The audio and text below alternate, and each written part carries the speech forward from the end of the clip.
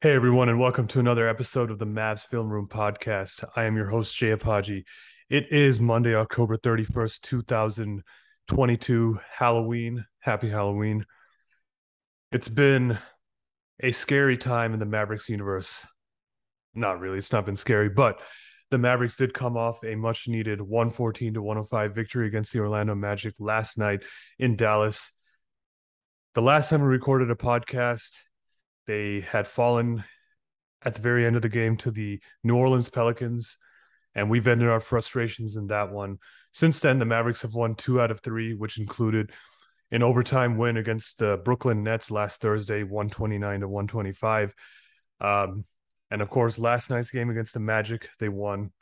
But sandwiched in between that was a scary game, actually, against the Oklahoma City Thunder at home, in which the Mavericks led by 16 points in the final 3 minutes and 57 seconds of that game, and somehow, some way, managed to lose the game. They gave up a run to the Thunder that forced overtime, and in overtime, the team fell apart and they fell to OKC 117 to 111. So I do sense that despite the fact that the Mavericks have won two out of three and won their game last night, that Thunder game really does leave a bitter taste in many people's mouths in the Mavs fan base. So we're going to talk about these last three games and kind of what we've been learning about this team, where they need to improve, what's going well. But first, got to introduce my co-host for this episode, Rohan. How's it going, my man? Better than last time. I think I had some anger things to work out last episode. This episode, I'm much more chill.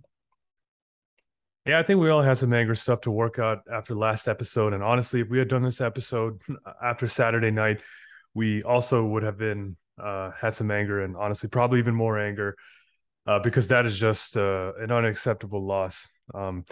It's been an interesting start to the season for the Mavericks. I mean, it's still obviously very early in the season to be hitting the panic button or declaring this team one way or another. But I do think that there have been some concerning trends in the first six games of the season.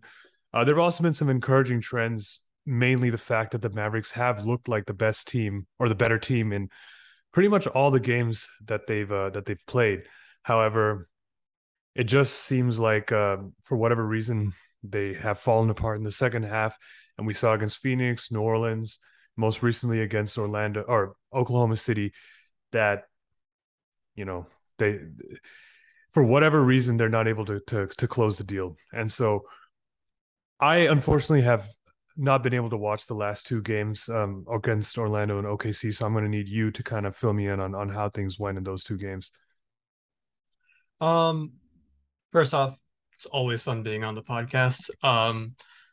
Two, it's always fun doing this after a win. Yeah, that OKC loss, I guess we'll start there. Um, Definitely the worst loss this season, despite it not being as maybe embarrassing on the numbers side of things. Mostly because that game was in the Mavs' hands until the last 2 minutes of the game. And the late game execution was the worst that we've seen this season. And I know that we talked about that last episode. And the late game execution has struggled in every game, even the ones that they have won. But largely, uh, I think just agreeing with you, the reason why we're frustrated or we have been frustrated or why I have been frustrated is that the Mavs kind of should be 6-0. They have a reason to be 6-0 in every game if they can close it out. And it's purely because they can't close out the games that they are leading and that they have by the horns for those three quarters and change that they have lost those three games. And obviously that's in the background now, but being 500 when you were in contention to win every single game until maybe the last quarter, the last half of the last quarter, it's pretty unacceptable. Um, that being said, OKC was the worst example of this for so many reasons, but also just because their rebounding and their defense took a nosedive. Like, and I say that as in Mavs rebounding and defense. Um, as good as Christian Wood has been, I think that's probably his biggest deficit is that he's a good rebounder and he's a decent perimeter defender, but he can't do that job the way that JaVale does it. And I think that's kind of the trade-off there that's kind of unspoken. Because even when Dwight's in the game, he's able to focus on it more than Christian Wood is. And a part of that is because of Christian Wood's skill set and what the team asks him to do. Um, and obviously the positions that he's playing in and the fact that he's not starting. But that game in particular, you can't defend Shea any better throughout those 3 or 4 quarters. But everyone else, there was not a body, there was not a box out. There were too many offensive rebounds in those last 3 minutes of the game. One that comes to mind immediately is near the last play of regulation. Um, Lou Dort grabs an offensive rebound near the free throw line. And or maybe it's a defensive rebound I'm thinking of, but there were three Mavs closer to the basket. So it's really just a case of poor positioning and a lack of hustle that got them there. However, that a little bit of that was fixed in last night's game against the Magic. And even that was a nail biter. It was not a foregone conclusion that the Mavs were going to pull that one out, but they did end up doing so. I think in large part because Luka is reliable constantly. That's been my biggest takeaway maybe from these last two games, other than the rebounding woes and just the lack of engagement near near the end of games, has been how much scoring Luka has to do, and the fact that he's in better condition to enter this season, I think I'm taking for granted, and we in general are taking for granted. But also, I have major criticisms of Luka this season that I have never had for Luka. And primarily, I would say I think his playmaking has taken a really big dip this season. And I don't know necessarily why that is, because there are multiple factors. But you can just kind of tell. There's a just off the top of my head, maybe 2 minutes to go in the first half of the Magic game, and it's pretty much tied or it's a close game. Luka gets a double screen at the top of the 3 point line, uh, dribbles right, spins left, gets a layup to go. But from the second that the screen was set, Reggie's on the wing open. There's not a guy next to him for 3 feet, and he's the closest Mavs player to Luka. And that's the last possession that the Mavs will get that half. From a purely analytical perspective, Reggie is the pass to make there. But Luka doesn't make that pass. And who am I to say that that decision was bad because he made the layup? But if we want Reggie to be more engaged, kind of building off of some of the stuff we were talking about last episode, if we want him to be in rhythm earlier in the season, it's going to take feeding him when he's open and when he has that chance, because then his confidence will also be in gear. And then to also finish off the comparisons that we were making in the last episode, Dorian had a really good game against the Magic. I think his hustle primarily, and his hustle, his rebounding, and also just his making open shots. Really, this was the best game for him this season. And we're going to need a lot more of that, not just from him, but also guys like Josh Green, who have had really, really good games these last two or three, just purely based on the eye test. So the Mavs have gotten more contributions in these last few games. I think that's good. The Magic game was definitely heartening because more guys contributed, but I frankly think there are more negatives than there are positives. I should probably rephrase that. I think there are more criticisms than there are praises that you can levy at the Mavericks right now, just because they should be 6-0. If this team was truly a contender in any way, shape, and form, they would not be 500 at this point. They would have closed at least two of those games. So yeah, these last two games have been a movement in the right direction, but I can understand why fans are dissatisfied. Yeah, I think you had a pretty good overview of a lot of the things that have happened here in the last few games. And I think you touched on all three of the topics that I want to discuss in this episode. So let's kind of start with Jason Kidd, because I think there's been a lot of criticism of his coaching this season again, and some of it deserves, some of it I think is amounts to hand wringing. But I think one thing is very clear that Jason Kidd is one of the more unconventional coaches in the league in terms of the way that he manages his team because he is 100% a fan of letting players figure things out themselves. He's a very hands-off coach, at least when it comes to in-game uh in-game management basically. He's not very fond of calling timeouts. That's probably one of the biggest criticisms that there is of Kidd's coaching, and honestly, like I kind of agree with some of it. Um, but again, my stance on Jason Kidd is that with last year, he earned enough faith from me that I am willing to give him some more time this season before I fully am going to pull the plug on my support for him. Just because we saw a similar situation play out last year, where it was a lot of let the guys, figure things out on their own. Eventually, when they know what they're good at, they'll all start playing their role. And last season was a great example for something like that to work. Now, is it going to happen again this year? It's not guaranteed, but I think you have to give him more than 6 games before we make that determination. So I'm curious to know whether Kidd's stubbornness with the rotations has anything to do with the Mavericks being unable to close games. Because you talk about, guys like Reggie Bullock not being able to get into a rhythm because Luka is scoring so much. And Kidd talks about this almost every game about how unique of a challenge it is to have a player like Luka and still have your surrounding cast stay informed throughout a game. Because, like, I mean, for any basketball player, it's difficult to stay loose and stay warm if you're kind of just watching one guy handle the ball for the bulk of time on the floor. So is there anything more that Kidd can do with rotations or with in-game play calling that can open things up for the Mavericks and keep the offense moving when it stagnates? Because we see time and time again that the Mavericks are able to get off to a decent start in the first quarter because Luka comes out aggressive. He scores many times. He scores like 20 points in a quarter.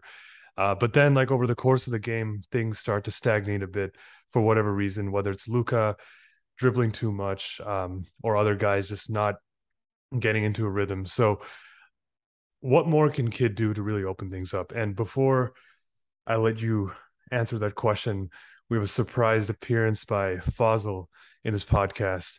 He wasn't supposed to make it, but he's here now. So what's up, Fazil? Hey guys, so I got flaked on, so I'm here on the podcast. Um no, seriously, it's good to be here. Um Definitely like I'm glad I got some schoolwork done today because now I feel like less of a piece of shit. So that's always good. Um so yes, as far as I can tell from what we're talking about with the Mavs and Jason Kidd's coaching rotations, like it's frustrating. It's what he always does or has always been doing throughout his entire coaching tenure. And I think that really he made it work last season because that last year the Mavs were more of a veteran squad. They still are, but most of the same talent is in place. But everybody seemed to buy in very quickly and he really had the control of the locker room. And I don't see any reason why that would be different this year. The only thing that I have a real, I have a real problem with is just his management with Christian Wood, which I mean, some people can play those, he can play those sort of semi mind games with, and that's great and all. Um, I'm not sure if Wood is that guy though, given his past history in the league, which I'm not saying that as an indictment on Wood. I'm just saying that is his personality style and his personality type. And I'm not sure if he really um likes well, to be clear, Kidd isn't really playing subterfuge. She's always been saying that JaVale would start and Christian would come off the bench, but I'm not sure if he likes this whole like, if Wood likes this whole approach when he knows that he is absolutely one of the five most talented guys on the roster and should deserve to close and to start, which he hasn't really been doing either of. So if I were him, I think I'd be understandably rather annoyed and perhaps a little disillusioned. And I think that's something that, Kidd should, and the rest of the Mavs should really be aware of and not be so rigid in their way of like saying, okay, we got to prioritize the guys who've been here first and the guys who've been reliable around Luka for the longest time. Like, yes, I can understand that, but if we're really thinking about the future, um, which Christian Wood could absolutely be a big part of, then I'm not sure if that there should be such rigid adherence to that approach. Yeah, you make a fair point. Sorry, Rohan, if you're going to say something, but I do have to say that I think at this point from, the last year and how many ever months it's been of Jason Kidd in Dallas, the one thing that's clear to me is that he's uncompromising in the culture that he's trying to build here. Whether or not that's the right approach, um, I think this season might reveal a lot about it. But for any player not named Luka Doncic, you're gonna have to really fall in line with the way that he wants you to do things. And last year, like you said, it worked pretty well because of maybe who was on the team, um, and just certain things breaking right for them. This year, it's still unclear. Is Christian Wood up to that challenge or not? I don't think the Mavericks at this point view Christian Wood as good enough to compromise on their principles and their fundamentals that they're trying to build in their team culture to make any concessions to him like they would for Luka. But I do agree that Christian Wood has shown enough, like at least in the first 3 games of the season, to where uh, you do need to, look very closely at how you're playing him. Try to get him more consistent minutes, a more clear, position in the rotation. Otherwise, for a player like that who clearly believes that he is worthy of being a starter and even an all-star type player in this league, uh, you have to kind of show him that you value him. Otherwise, like this could become a frustrating situation for all parties involved. And so I guess time will tell. Jason Kidd kind of did something like this last year where he called out the team after another, tough back-to-back loss to OKC and Orlando, ironically. And he said, I think like this team is not built to play defense. And after that, the team really turned it around. So I think he's banking on something like that happening again this year with Christian Wood. But, of course, last year's team was last year's team. This year's team is this year's team. So we can't make any assumptions that they'll respond in the same way. Yeah, to return to obviously the question you asked before Fazal gave his take. Yeah, I don't think there's much more that I can say in regards to maybe his rotations with Christian Wood, more than Fazal said this episode and what I and we in general said in our last episode. But I do think the rotation criticism that I have for Kidd this year has more to do with just substituting guys in when the game needs that rhythm. Like I feel like there's less of the proactive substitution that goes in, and if it does, it seems like it's done for less of a chess master or for, let's just give it a simpler term, that gamer mindset.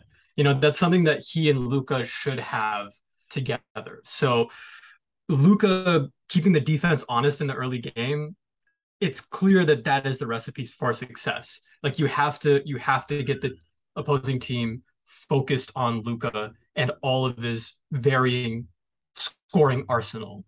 But unfortunately, I feel like the other emphasis isn't made that he has to play like LeBron in Miami, where he has to work on almost deferring once he's gotten a certain threshold. He has to consciously think that he has to defer a little bit, especially in the early game when it means less to defer and for it to fail. Because then in those final moments, everybody is confident and everyone's playing on a string.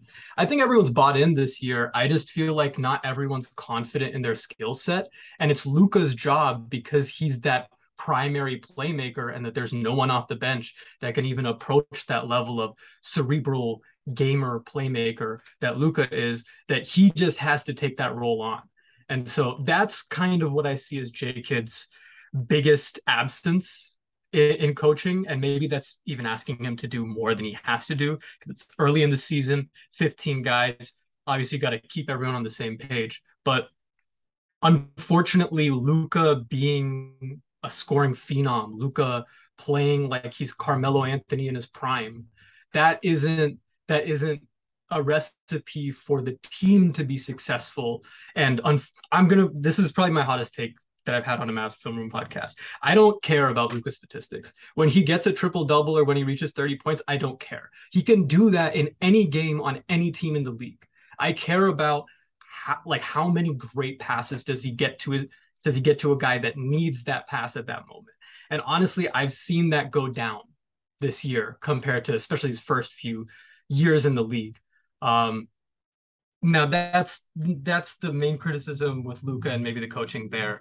I think in terms of rotations, it comes down to like, oh, bring Josh Green in at this time, or oh, bring Wood in at this time. He's still working some of that out, but hopefully now that those players like Dorian, like Reggie, like Josh have kind of cemented what they can do for the team. And while they're hitting at least a certain margin of their shots, I think there should be more confidence to kind of play to their strengths in rotations. I don't feel like that's done enough. And I think maybe that's a byproduct of those players' individual confidence in their skill sets and probably in terms of scoring with Josh Green and Reggie.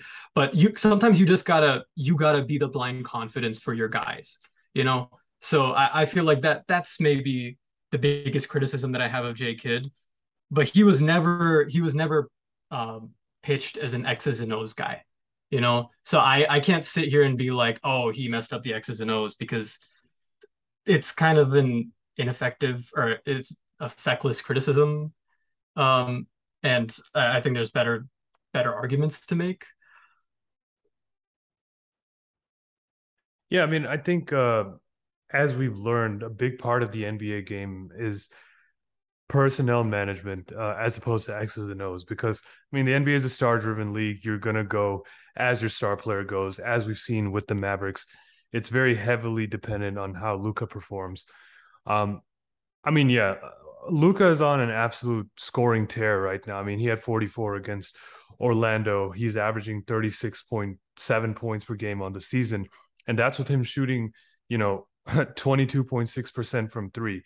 So, I mean, this is really a testament to how well he's shooting the mid range right now, as well as his ability to get to the free throw line, as well as knock down free throws, which is something that he struggled with in the past. So, it's tough. I mean, Luka is really one of the most unique players that we've ever seen. I mean, such a high usage guy. James Harden, I know that comparison is a little bit lazy, but like, I mean, in terms of guys who have the ball in their hands for as long as they do, I mean, Luka and James Harden are really two of those players up there. We haven't seen too many players like that.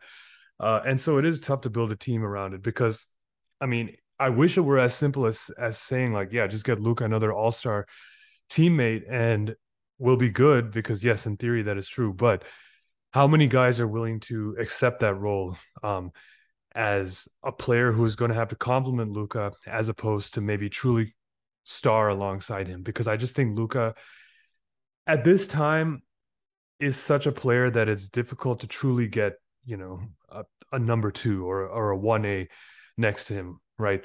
It's just it's difficult when you have a player that's this good, because you have a guy that's this good, you want the ball in his hands, if not all the time, most of the time. So, I mean, I think that this season again is going to be a season of figuring things out for the Mavericks, and I do expect there to be one more significant change to this roster before we truly get set on what this team looks like in the Luka Jason Kidd era. I think that there's one more adjustment that needs to be made. I can't say at this time like what that's going to be, but I do think that this roster is not set in stone yet, and we'll probably see another iteration of the Mavericks, if not before the end of the season, then after this season. But again, I kind of digress. The point being that Luka's on like an absolutely generational scoring run right now, and I mean, one, it's obviously a treat to watch him every single night, and see this kind of greatness on such a regular basis. But two, we got to talk about Christian Wood because he had a really good strong start to the season. 25 in the first two games each, and then 23 in the third game against New Orleans, and it really did look like that he was the perfect complement for Luka and a seamless fit on this team. But then you look at the last three games, hasn't been as productive. I think he had 11 against the Nets. I believe he had 11 against the Thunder too, and then last night against Orlando, he only had 5 points. Of course, he had 10 rebounds, I believe. So I against the Nets, my thing was just like, okay, he wasn't getting as many shots, may not have been the greatest matchup. But I didn't watch the last two games against Orlando and OKC. So what did you guys see with Christian Wood and the rotations that might have caused this at least temporary dip in production? So I believe against OKC I think Christian Wood was in foul trouble for most of the game. So that obviously didn't help things. But even so late in the game, they could have gone to him in crunch time because that was the end of the game anyway. Um, as far as things go, though, I think Cade meant to play him a decent amount of minutes, but as far as the Orlando game goes, he definitely just wasn't a whole big part of the rotation at all that game, which, is pretty concerning, and I can see why, of course, everybody's like kind of up in arms about that. Um, I think if I do think that Wood looked a little disengaged in the first three quarters, and that probably contributed to why he was on the bench for so long and for such big stretches earlier on in the game. However, in the fourth quarter, he got a little bit more of a burn, and he actually contributed some, and he played with effort, which I think that was lacking from him basically all game prior. So that was a more positive sign, and I gotta say, I do think that he contributed to a win. So um, that was obviously, we're not at an emergency point yet, but I'm just saying, like, um, things could still be better, though.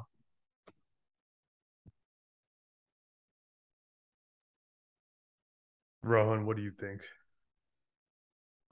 Yeah, Fazal made a really good point that he was in foul trouble. I also think teams are game planning for him a lot more. Um, it's really just going to take putting him in more situations with more ball handlers.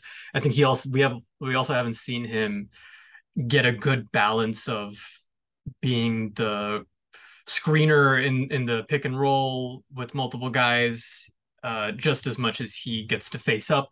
I think he's shown that he's very, very good at that and can consistently get to the basket even when he struggled in these games, just facing up his opponent from the perimeter.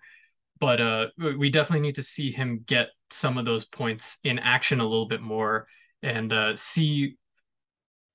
I don't know. I just want to see where Christian Wood struggles to get baskets as effectively, primarily because it doesn't seem like he's incapable of scoring from any position or any type of shot.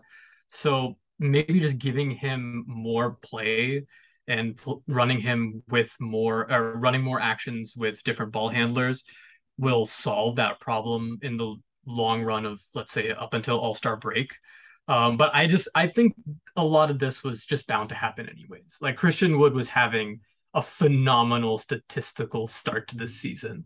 Um, and at least in the Thunder game, I feel like the foul trouble kind of had more to do with it. I think in the Magic game, the matchups and also just the defensive game plan on the Magic's end was a lot tighter.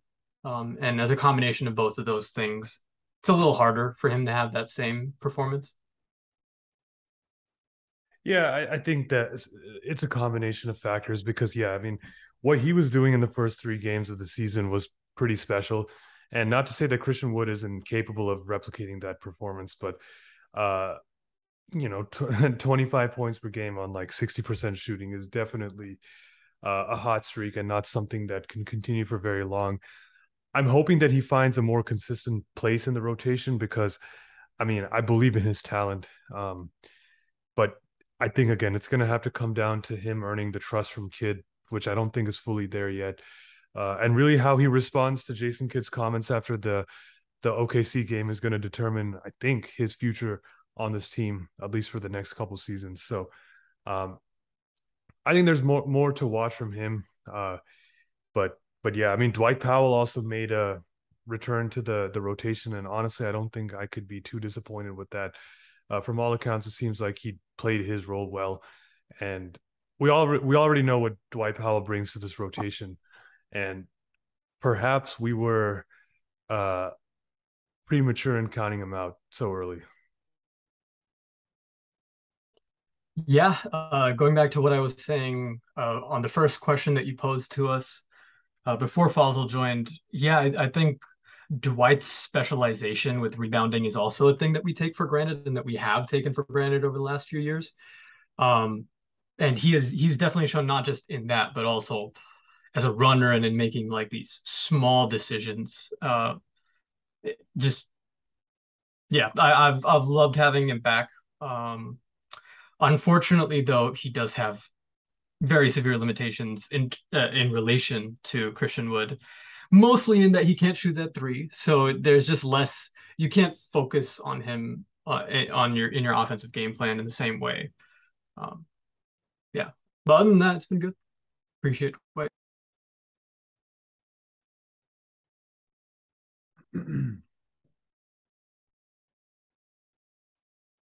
Yeah, so I think those are kind of the main takeaways from these last three games. I mean, another one is the lack of defensive intensity, but I think we all did kind of predict before the season that the defense could take a step back initially because of trying to integrate Christian Wood.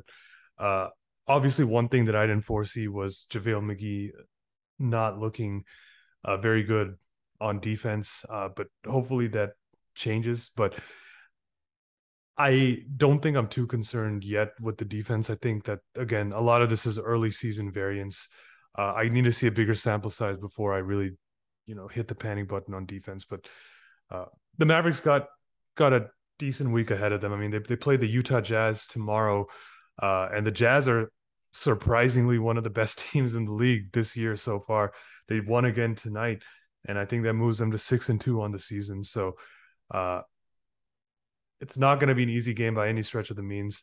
And then they play Toronto on Friday, and we know how hard that the Raptors always play. So neither of these games are guaranteed wins for the Mavericks, but it would be good to get a win at home in both of these next two. Yeah, the Utah game in particular feels like a trap game purely because, yeah, on paper and even considering their hot start, the Mavericks should trounce the Jazz in that matchup. But the Jazz are just better in general at closing those games, and they've shown that this year, even despite maybe some talent disparities at key positions, just in relation to the Mavs at those same positions. I think they've maximized their talent in a way that the Mavs have not been able to this year, and that I think is going to be one that's like way tougher than we think it is. Toronto, I mean, Siakam's been great this season, and everybody in that locker room that has talked about him, even in preseason, was saying he's in incredible shape. So I don't know who slows him down on this team. Yeah, I'm concerned for how the Mavericks are going to cover Lauri Markkanen tomorrow. Yeah, they don't really have that kind of big that can roam the perimeter. And the Mavericks' rotations have not been as crisp this season, and Utah has been thriving off of their ball movement. So it's going to be a tough one for the Mavericks. A job for Maxi Kleber. That's what it sounds like. That's true. But even then, I don't know how well he can move off ball, but I guess we'll find out tomorrow. Maybe Christian Wood has some money to make tomorrow. Who knows? Perhaps. And then, yeah, the next game after that is Brooklyn. So like these next three games are not easy, considering what our expectations for the last 6 games were and how those have ended up. I mean, knock on wood, this won't happen, but I can see worst case scenario, the Mavs being 4-5 by the end of this next 3 games. Like that game in Brooklyn could take them below 500. So it really depends their defense and how well they execute to close those games, I think. Well said. Well, I think that this call is going to end now, and I don't want to have to restart. We will upgrade to the pro version of Zoom soon. But thanks, Rohan and Fazil, for joining me on this episode of the Mavs Film Room podcast. Appreciate all of you who listen to us regularly. Follow us on Twitter at Mavs Film Room if you haven't. Subscribe to our feeds on Apple Podcasts, Spotify, wherever you get your podcasts. We'll be back probably at the end of the week again to recap these next few games. And hopefully the Mavericks can have a better showing by the time we record the next podcast and get above 500 and start to put some momentum on the season. So thanks, guys, again, and we'll see you soon.